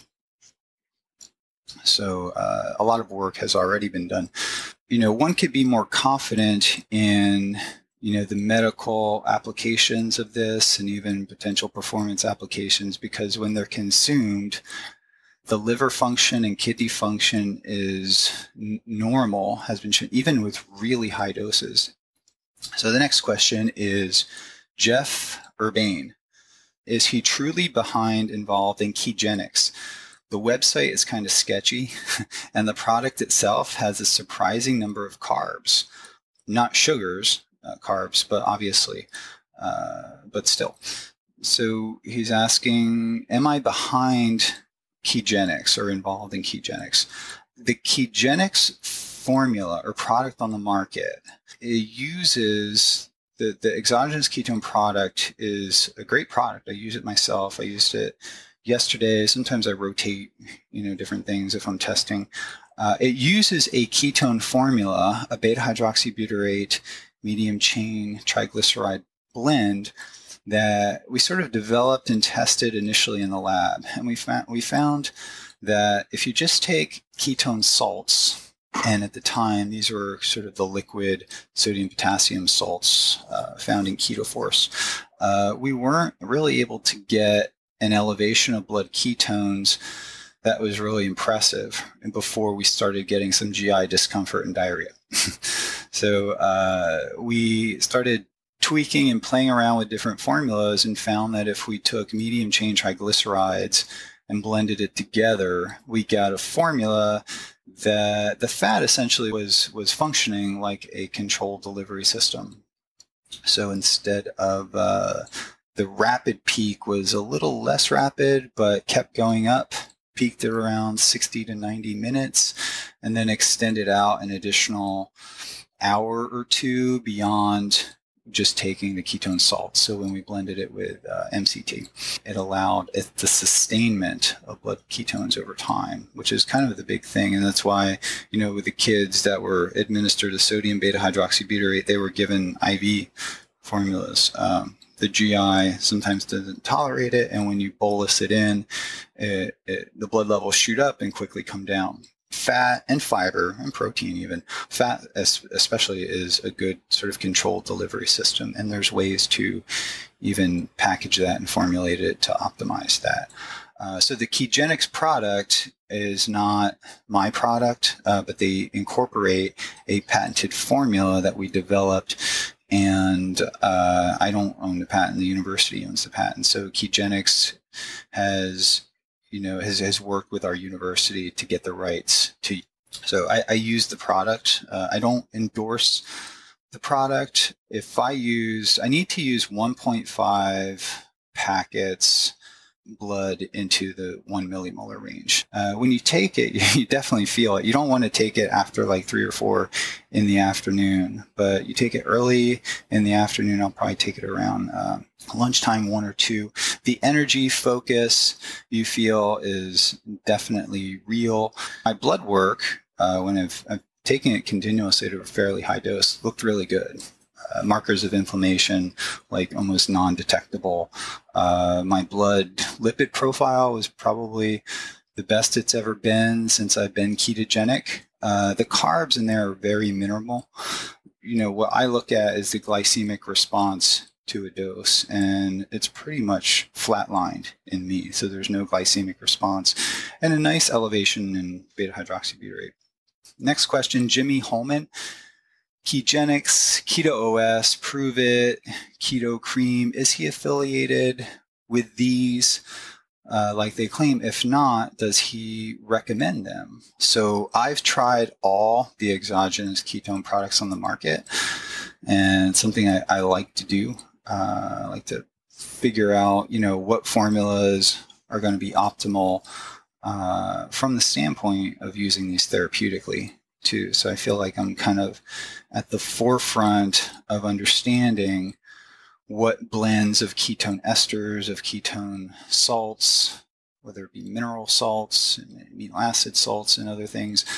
The fun comes in for me is when you start combining these things together. And that's what we're doing now. And we're doing mostly a lot of pharmacokinetics and toxicology work to understand like what would be the optimal formula of blend. Like, is it, 5 different types of salts with, 2 esters in a different ratio? Like, these are with some C8 oil to sort of increase and sustain blood ketones over time. Like, these are the questions that we're asking and some of the things that we're testing now.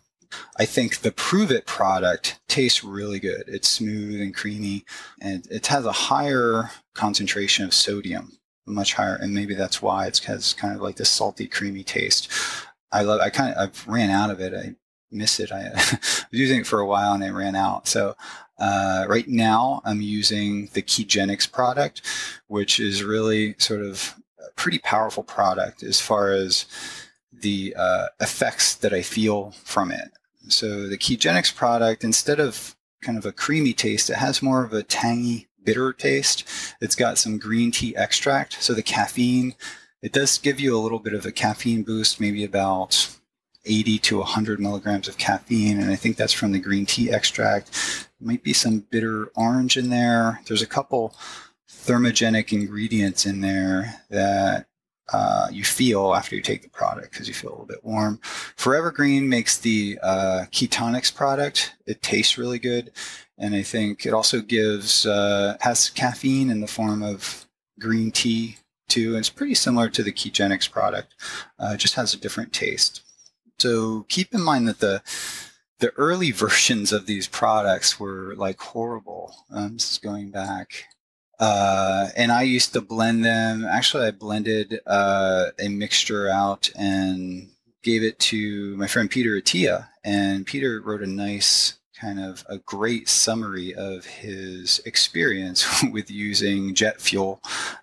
He's tested a lot of these things, the ketone esters and the ketone salts, and did the study on the bike where he looked at oxygen consumption at a fixed power output, clamped it at 180 watts, and then looked at oxygen consumption before exogenous ketones and after. And at the time, Peter was doing a sort of a modified ketogenic approach. So he was in a state of mild nutritional ketosis, like 0.6, 0.7, and he took the ketone salts, and it shot him up about 1 to 2 millimolar, and kind of dosed him up with a blend that I knew would be approaching his GI tolerability. And I think he did okay. He didn't throw up or have diarrhea from my understanding. And he really cranked it out on the bike and showed that he was able to maintain the same power output and consume less oxygen, like 5 to 8% less oxygen, which is tremendous. We need to go and reproduce that study. The next question comes from Gavin Williams. What are his go-to products? His MCT powders, oils, ketone salts, anything else? I kind of covered this. So I test whatever the companies send me. I love to test things. That's why I don't take a whole lot of supplements, because I like to keep unaltered, I guess you could say, so I can confidently test these things. And if I'm measuring various blood,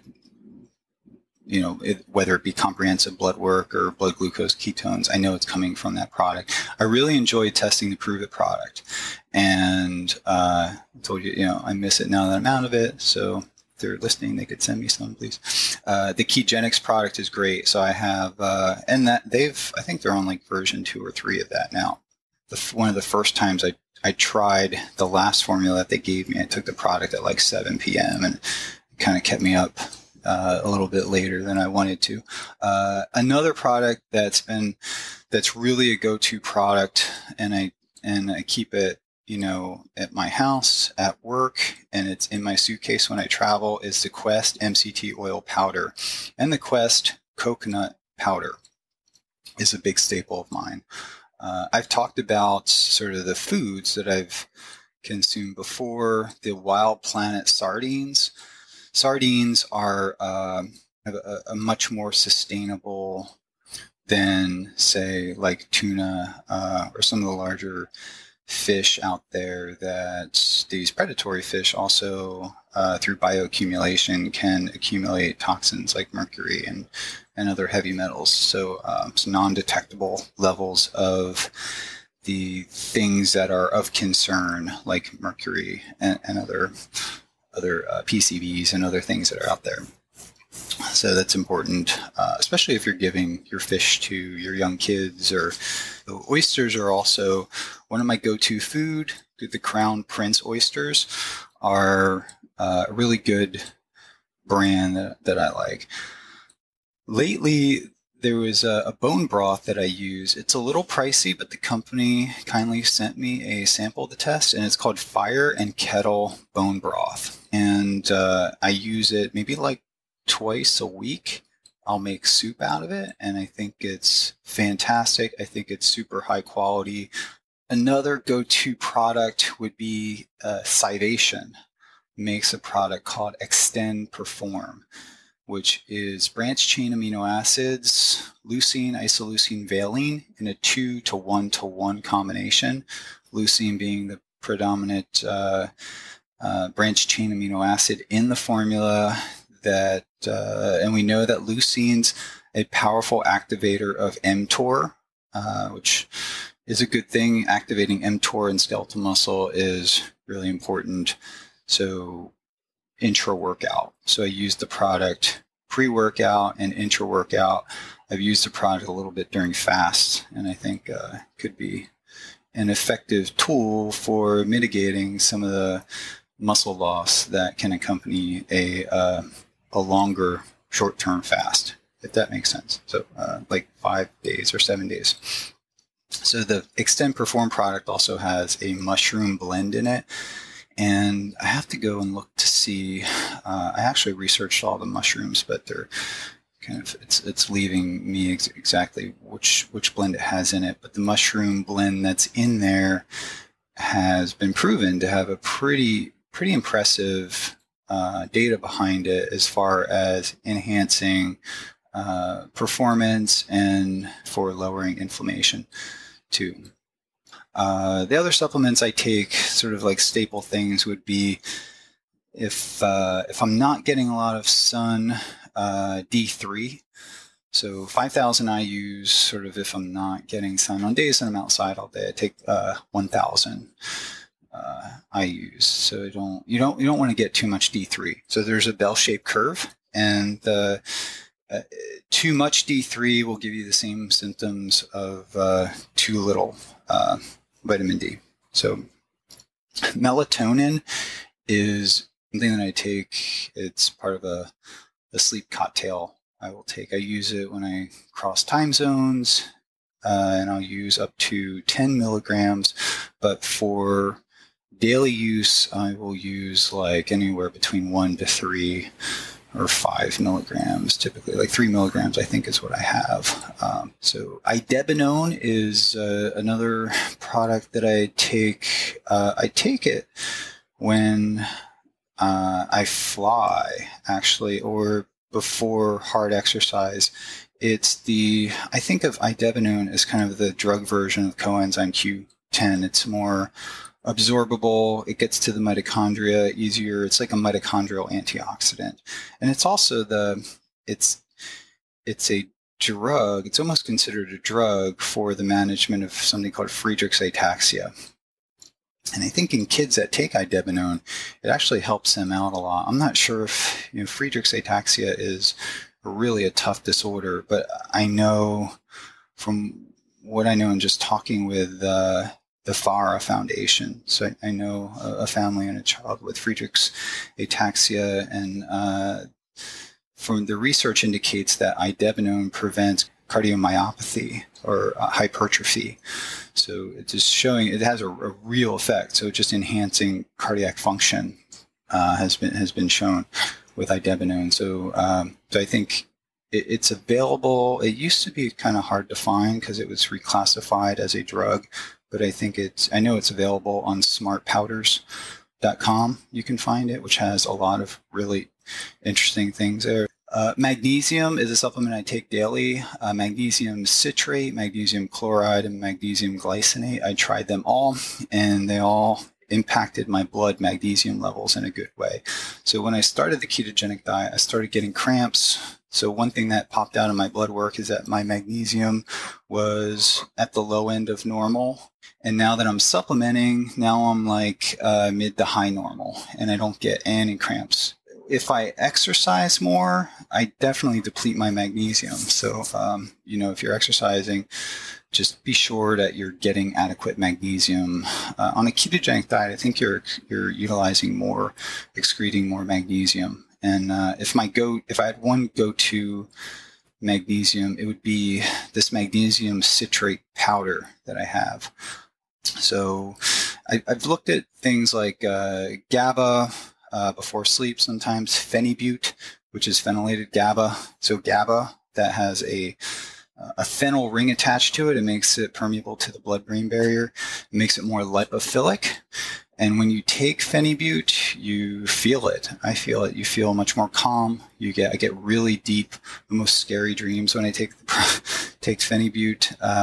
It has a pretty good calming effect. So I will use Phenibut maybe 2 or 3 times a month, if that. I tend to use it when I'm travel across time zones. I'll take a Phenibut melatonin stack before I go to bed. Next question, Leo Falzon. Are exogenous ketones, i.e. ketocana, only useful in a state of ketosis, or would they benefit someone who is not keto-adapted? Put differently, can ketones enter the TCA cycle, also known as the Krebs cycle, when glucose is still available to the cell? Or will the body preferentially use glucose, nullifying the effect of the ketones? So ketones can be readily transported into tissues as fuel if glucose is low or high. And I think the body will sort of use what's available. So if the glucose is low, it'll use a greater proportion of ketones for energy. And it's also, there's some tissue specificity in regards to the monocarboxylic acid transporter. And there's transporters 1, 2, 3, and 4. And these have sort of different tissue distributions. Brain is pretty high in MCT2 and 3, I believe. The liver, doesn't use, the liver is a ketone producer, but doesn't use ketones for fuel. And skeletal muscle is kind of like in between. So some data indicates that there may be enhanced glucose uptake and utilization in the presence of ketones. And I know Dr. Veach and others believe that ketones influence insulin sensitivity. And it does it through a number of mechanisms. And I think through altering redox chemistry, it can do 2 things. It can enhance the sensitivity of the insulin receptor to the ligand insulin. And it can also cause a sort of a translocation of the receptor to the membrane. And so there's more sort of receptors that are available. And I think, I was a little hesitant to believe some of that, but our new data we recently published shows that as ketones go up, and this is giving a bolus of exogenous ketones to an animal that's eating a high carbohydrate standard rat chow, glucose goes down. And, we don't know why that's happening, but that could be part of the effect, could be enhanced glucose disposal through enhancement of insulin sensitivity and other things that we don't fully understand.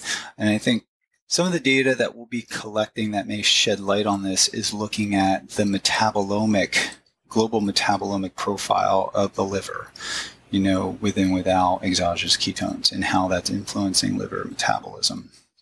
So an alternative explanation could be a decrease in hepatic gluconeogenesis. So I think it may be a number of things kind of working together.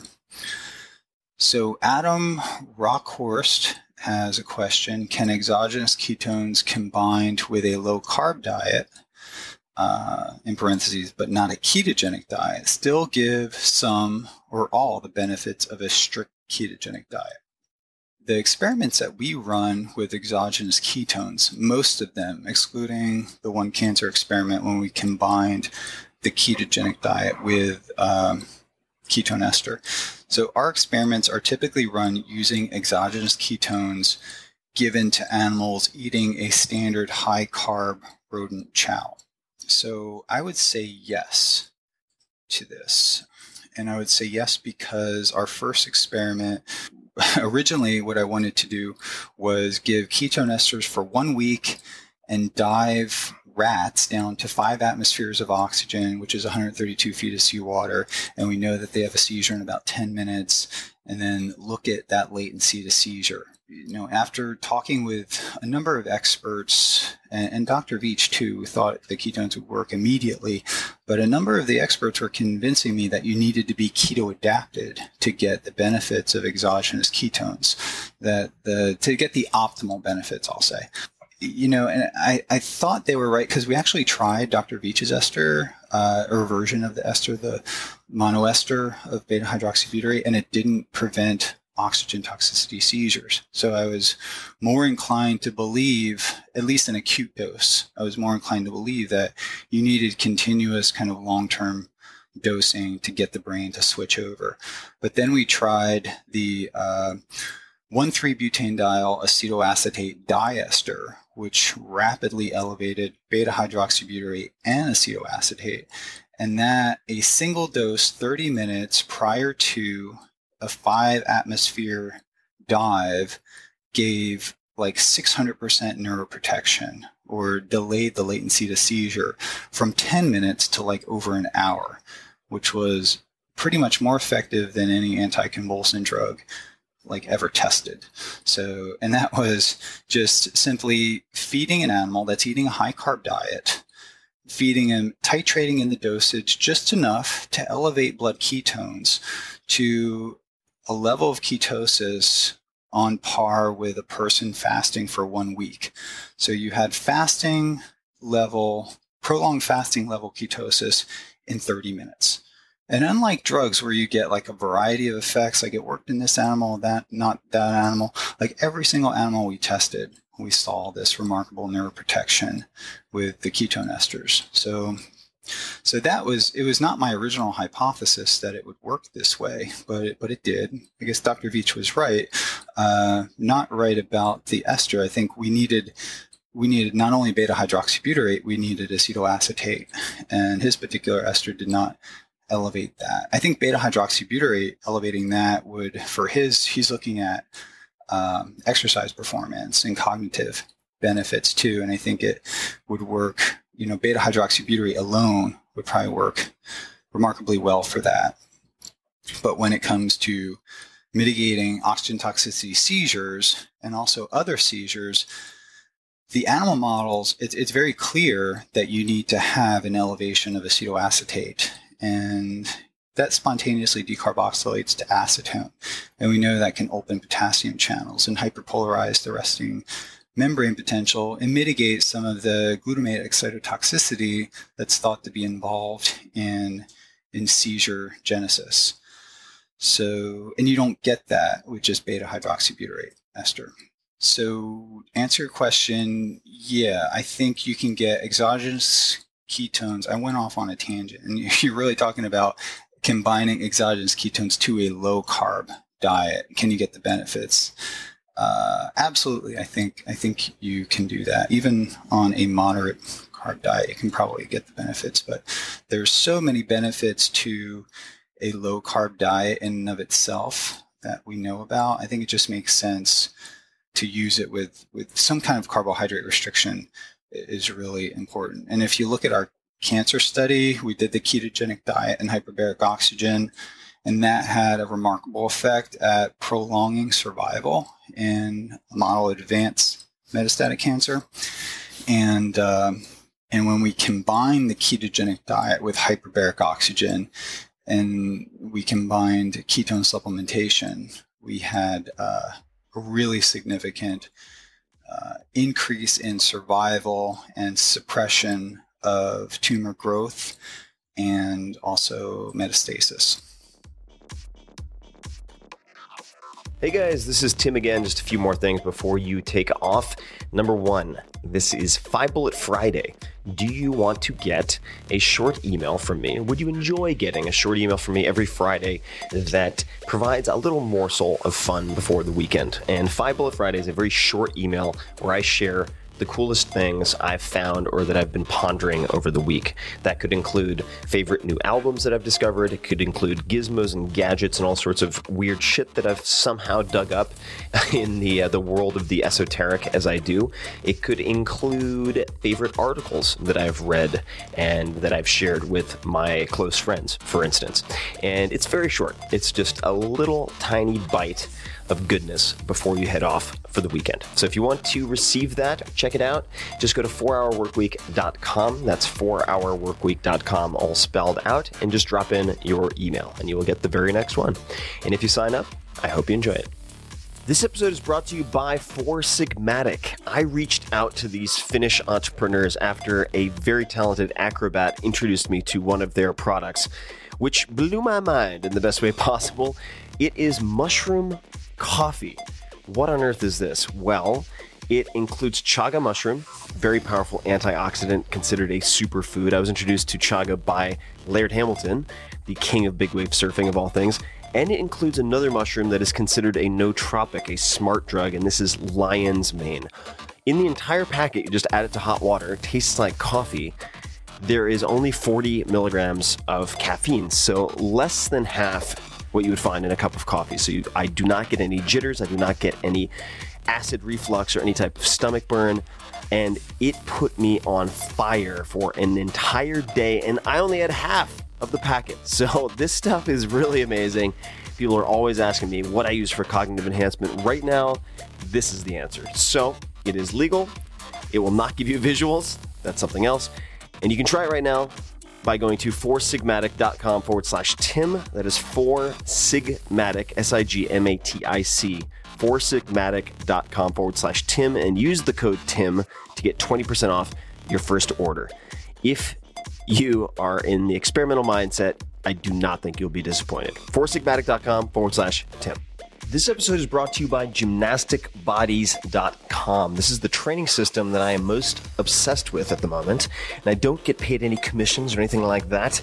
You may have heard Coach Sommer on the podcast, who designed the program, former national team coach for men's gymnastics.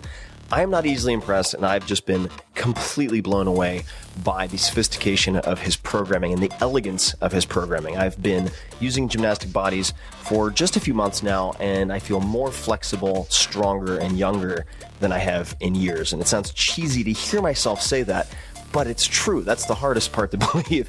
And you can check it out, gymnasticbodies.com/Tim. If you go to that landing page, gymnasticbodies.com/Tim, you can take a look at the fundamentals course, which will help you diagnose your weakest points, areas to improve, etc. And I highly encourage you to take a look at this bodyweight training system. It is incredible. gymnasticbodies.com/Tim.